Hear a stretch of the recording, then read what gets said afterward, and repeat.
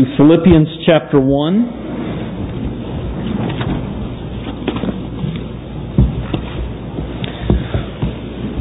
Our text this morning is verse 21 through verse 26.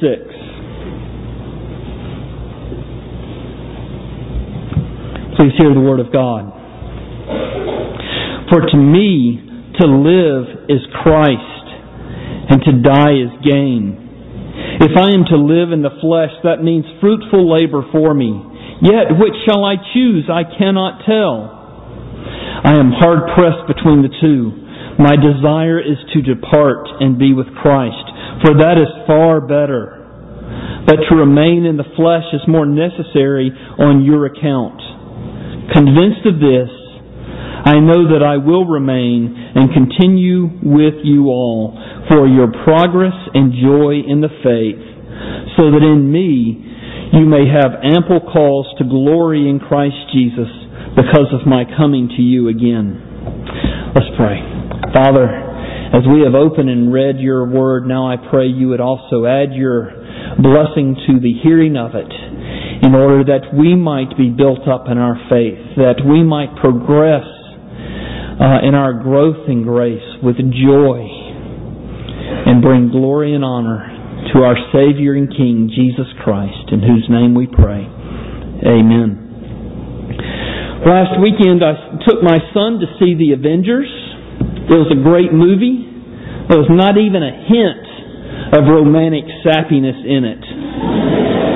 It was a wholesome movie filled with big explosions and great fight scenes. The only negative was trying to decide what type of Coke product I was going to drink during the movie. The more modern conveniences we have, the more complicated our lives become. Coca-Cola has come up with what they're calling the Coca-Cola Freestyle Machine. It features 127 different flavors of Coke products. Uses a touch screen to present you the exact flavor that you want. Just under the Diet Coke flavor, you can have regular Diet Coke, you can have Diet Vanilla Coke, you can have Diet Cherry Coke, you can have Diet Cherry Vanilla Coke, you can have Orange Diet Coke, Raspberry Diet Coke, or Diet Coke with lime. And then all of these choices also come with no caffeine, if that's what you would like as well. All of these, it was very stressful for me to try and make up my mind, especially when you're trying to get back into the movie, you don't want to miss anything. I ended up selecting Cherry Vanilla Mr. Pibb Zero. Next time I think I'm going to select a Sprite with a grape flavor. But this decision, as complicated or stressful as it was, is really typical of the decisions we make each day. They matter to us in the moment, but rarely have life and death implications. In our passage, the Apostle Paul was wrestling with the decision, but this decision was with life or death. Yet he made this decision with much less stress than we typically make in our mundane day-to-day decisions that we are typically faced with. So Paul here in verses 21 through 26 is wrestling with this decision. And his decision is, I really desire, or his dilemma rather, is I really desire to die and to be with Christ. But it is important for me to remain and to continue to bless the church in Philippi. It is his sincere desire to die. He desires to depart this life and be with his Savior. He knows that while He's living here on this earth, He's missing out on that deepest of fellowship, that deepest of joys that He can have with seeing His Savior face to face. So He'd like to be away from His body and at home with the Lord. And His desire to be with Christ is not a passing desire. It's His deepest longing. It's His heart's yearning. Look at verse 23. Verse 23, He says, I am hard-pressed between the two. My desire is to depart and be with Christ, for that is far better. The word here for desire in verse 23 is the Greek word epithumia. It's the same word that's used for when someone is lusting after a temptation. And so we could even translate it. Paul is, I wouldn't say lusting, but he is longing, yearning at his deepest heart level to die, because he knows that to die means that he will be with his Savior. And although Paul's desire is strong, there's nothing negative about it. It's a godly desire because Christ is his goal. There are people who desire to leave this life in order to escape responsibility or to escape hardship or pain. To desire to leave this life for those reasons is not a godly desire. It might be understandable that they would want to leave. But it's not what's going on with Paul. He simply and sincerely longs to see his Savior face to face. And Paul also knows that there is gain to be had with death. So verse 21, for me to live, Christ; to die, gain. Paul knows that at death, Christians are always going to gain. The moment we depart this life, we are with Christ. More quickly than I can tell you that we are going to be with Christ the moment we die, we are there. The self-same instant that you close your eyes in death, you open them in the presence of Christ. And when you get there, you'll be able to look into the dear eyes of Jesus Christ. You'll be able to walk with Him as you presently walk with your best friend. You also have in heaven awaiting you an inheritance that can never perish, spoil, or fade. This inheritance is infinite blessing that's just there waiting on you. Furthermore, you're going to get to see dear Christian friends and relatives that have gone ahead of you. I believe it will be a celebration like nothing you've ever experienced here in this life. And not only that, you'll never experience temptation again. You'll never experience anger or fear again. Every tear will be wiped from your eyes. You will live in a state of inexpressible blessedness that will never end. The Apostle Paul says, no eye has seen, no ear has heard, no mind has been able to conceive what God has prepared for those who love Him. When you come to the very end of eternity itself, you'll realize that you have eternity to go. And there will not be one unhappy thought, not one disturbing circumstance throughout all eternity. Death for the Christian is always gain. Kent Hughes said, "Death for the Christian is always far better than life on earth."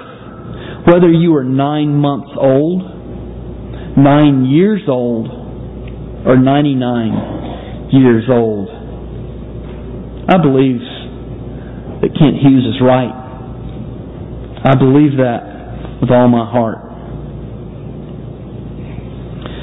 But Paul, even though he is contemplating life in heaven, life with his Savior, and he knows that it is gain, he's also contemplating his need to stay here on earth. And this idea of staying here on earth was not a negative thought for Paul, since for him to live was Christ. For him, every moment that he was living here on earth was an opportunity for him to live for Christ. He breaks down his dilemma between his desire to be with Christ and his desire to stay here on earth in verses 23 and 24. So look at the scriptures with me. He says, "I am hard pressed," verse 23, "between the two.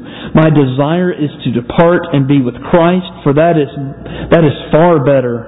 But to remain in the flesh is more necessary on your account." Essentially, he's saying, it's better for me to die. It's better for you for me to continue living here on earth. And when he analyzes it like that, you know what his decision is going to be. He puts his desires aside for the sake of the saints that were living in Philippi. He put his desires aside for the sake of the church and the gospel. Look at verse 22. Verse 22. "If I am to live in the flesh, that means fruitful labor for me. Yet which shall I choose? I cannot tell." So he says, for me to go on living, it's going to mean fruitful labor for me. Well, now I have a question. How does Paul know that he is going to be fruitful if he continues to live? I mean, the man is in jail. The man is literally chained to a Roman soldier 24 hours a day. How can he be so confident that if he continues to live, that he will continue to live a fruitful life for Jesus Christ? You know, I know some in our congregation who are younger that think that they can't be fruitful until they gain some more maturity. I know others in our congregation who are reaching the twilight of their lives that think that they can't be fruitful because they don't have the energy that they used to. And I know of still others in our congregation who are raising children and working hard at their careers, and they think that they can't be fruitful because they are too busy. So how can Paul be so confident that he will be fruitful? Because Paul knows that every Christian, regardless of age, regardless of circumstances, can be and will be fruitful. I was talking with a person this week who's struggling to live the Christian life. No matter how much effort they put in trying to live the Christian life, no matter how much effort they put forth to be a Christian, it seems like the bigger mess that their life becomes. And as we talked, it became evident that they viewed the Christian life as something you got, something to be attained when you are finally sincere enough in your faith. So, for instance, their view is, I'm here, the Christian life is here, and I, by the sincerity of my faith, need to get myself here. And they've been working at it. And life has become more and more troublesome. The harder and harder that they work. So they've been working, trying to be sincere enough, trying to repent thoroughly enough, trying to pray hard enough so that they can become a Christian. And as I listened, I realized what's happening is they're putting the cart before the horse. To become a Christian, you simply believe on the Lord Jesus Christ. That's it. It seems too simple.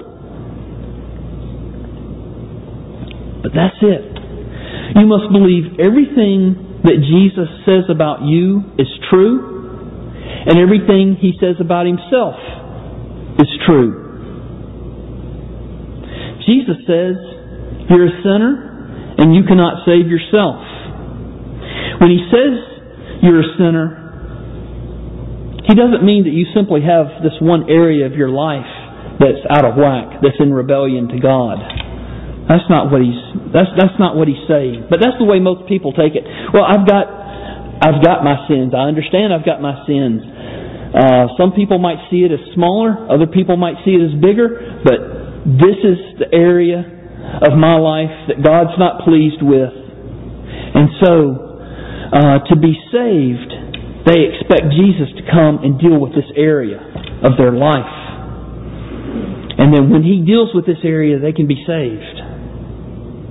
Here's the problem. If you have a small view of your sin, even if you have a bigger view than most, the problem is you also have a smaller view of your salvation than Jesus does. Because the way people think of it is Jesus comes into this area of my life, however big that area is, and He deals with it. But that's not what Jesus is saying when He says you're a sinner. What He's saying is your whole constitution is sinful. The whole of your life is in rebellion to God and is displeasing to Him. But here's the good news. If you have a big view of your sin and you go to the Lord Jesus, you will also have a big view of His salvation. You'll have a belief in Christ's salvation that is big enough to meet your need. If you see yourself as Jesus says you are, you go to Him, you'll know that He is able to meet your need. You know, I struggled to be a Christian for many months while I was a freshman in college. And I would do all the Christian things. I would do everything that a Christian should do, except I was also living a double life because I was trying to do it on my own. I didn't have the resources necessary in myself to live the Christian life.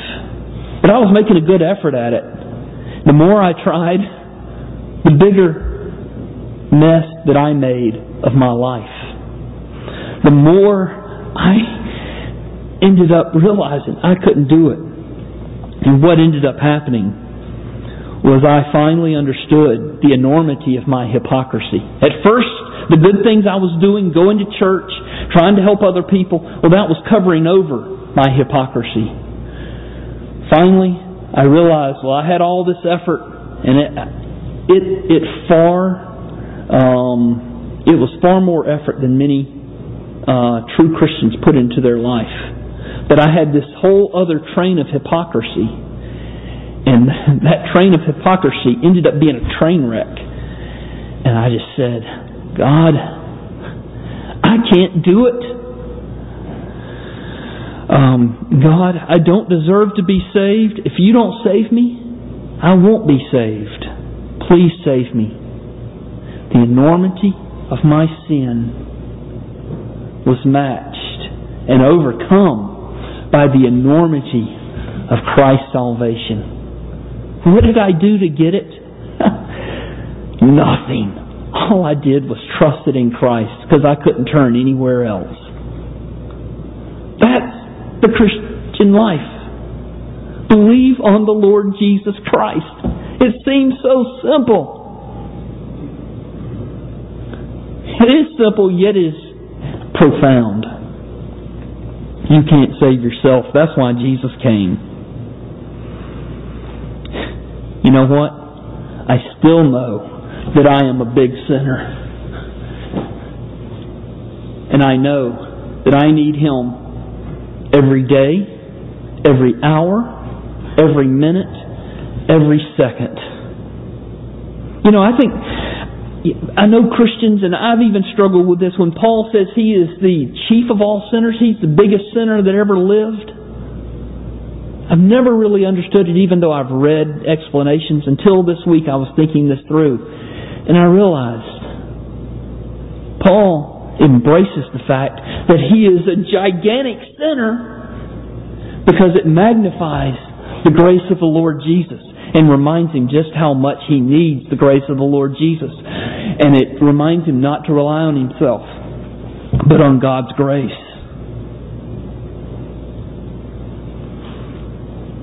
So, you must believe what Jesus says about you. You must also believe what He says about Himself, that He is God Almighty, who took on a human body in order to die for human beings. You must believe that He is the only Savior for sinners, that His death was the perfect sacrifice of infinite value, that He paid the full price for His people's sins, and that He rose from the dead and is seated in heaven, ruling and reigning over us, mediating for us continually. Believe what He says about you. Believe what He says about Himself. Entrust yourself to Him. And when you believe on Him, something marvelous happens. You don't know what's happening, but it does happen. The Holy Spirit takes up residence in your soul. He connects you to the grace of Jesus Christ. And as the Holy Spirit connects you to the grace of Jesus Christ, your desires start changing. You start to hate your sin. You start to love thinking about Jesus. You start to love reading the Bible. You start to love helping other people know about Jesus. See, we put the cart before the horse, and we say we have to do all these things to have this relationship with Jesus. Trust in Him. Then you're connected into the power source, and He starts working in you. I remember when I was in Uganda, and we were talking to a group of people, and while we were talking to them, they had an old gorge that they had hollowed out, and they had some homemade brew inside the gorge. And so they're drinking it as we're talking, and the lady in front was she was inebriated. She was past inebriated, frankly. But we were talking through a translator, and she said, "How can you expect me to be saved when I'm getting drunk right when I'm talking to you?" And I said, "You don't need to take a bath to get cleaned up."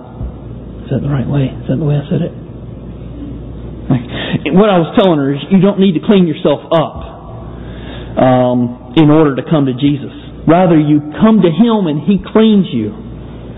I knew I shouldn't say anything unless I have it typed out in front of me. But that's what we often do. We try and clean ourselves up to come to Jesus. That's wrong-headed. Come to Jesus. Let Him clean you up. Let Him have His power at work in you. And you will start changing. Your whole lifestyle will begin to be different. But it will be natural, because it will be His power at work in you. Trying to do the Christian life by your own effort is a futile exercise. Believe on the Lord Jesus Christ, and then He will empower you to live for Him. All that to say, or all that is to say, that Jesus is the source of your faithfulness, or rather your fruitfulness. you trust in Him, and He will make you fruitful. If you're not fruitful, then by definition, you're not connected to Jesus. So Paul knows that. Since he is connected to Jesus, here in verse 22, it means that he will live a life of fruitful labor as he continues to live in the body. Axiomatic. And being connected to Jesus also means, surprisingly, that you become less important to you. You start living for bigger things than you. You start living for Jesus, who came to earth not to be served, but to serve and give His life as a ransom for many. And so your attitude becomes His attitude because the Holy Spirit is living inside you. So you stop living for yourself, you start living for others. Look at verse 24. But to remain in the flesh is more necessary on your account. Paul realized that. He realized also that you are happiest and most fulfilled when you are spending your time blessing others. As we move to the conclusion of this passage, I want you to look at verses 25 and 26. Paul made the decision that he was willing to put off the glories of heaven, put off his desires to go to heaven, in order that he might be a blessing to the Philippian Christians. What did Paul want to do for the Philippians? Paul was not going to simply put off heaven, postpone heaven, or be willing rather to postpone heaven for some vague, general blessing that he could give to the Philippians. He had a very specific plan, and this plan would give a twofold result. Look at verses 25 and 26, and you'll see his plan. Convinced of this, I know that I will remain and continue with you all for your progress and joy in the faith, so that in me you may have ample cause to glory in Christ Jesus because of my comings to you again. So he had this specific plan that would give a twofold result. He's remaining for the Philippians. Look at this, verse 25. For their progress and joy in the faith. He's telling the Philippians that he is willing to not go be with Jesus right away so that he could help them grow as believers. He wants them to know and love more about the truth of God. He wants to see their lives reflect more of the character of God's Word. He wants to see them living their faith in Christ before the watching world. He wants to see them loving each other in the church. He wants them to grow in their trust in Christ. And He knows that He will be able to assist them in this manner. He knows that growth in grace will truly make them happy. So He is continuing for their progress and their joy in the faith. Let me ask you, does our appetite for, our interest in, our enthusiasm about growth in grace match that kind of commitment that we see here in the Apostle Paul? The second result, so the first result is that they would continue to progress in their faith and joy. The second result that will come from his lingering here on earth is that he wants to see the Philippians give glory to Jesus Christ. Look at verse 26. So that in me you may have ample cause to glory in Christ Jesus. We were created by God to worship. Christ is worthy to receive all worship. So Paul's aim is to help the Philippians do exactly that. And I believe this helps us narrow our focus for what we should be doing here at Westminster Presbyterian Church. It should also help you know what you should expect from our ministry. Our priorities must be for your progress and joy in the faith. and for your giving glory to Jesus Christ. That's it. We must help you grow spiritually and help you worship God. Everything else is extraneous. Let's pray together. Almighty God, help us to be focused on Jesus Christ. And in so doing, grow in His grace. Progress with joy in our faith. And give you the glory that is yours and you so rightly deserve to receive. We pray in Jesus' name. Amen.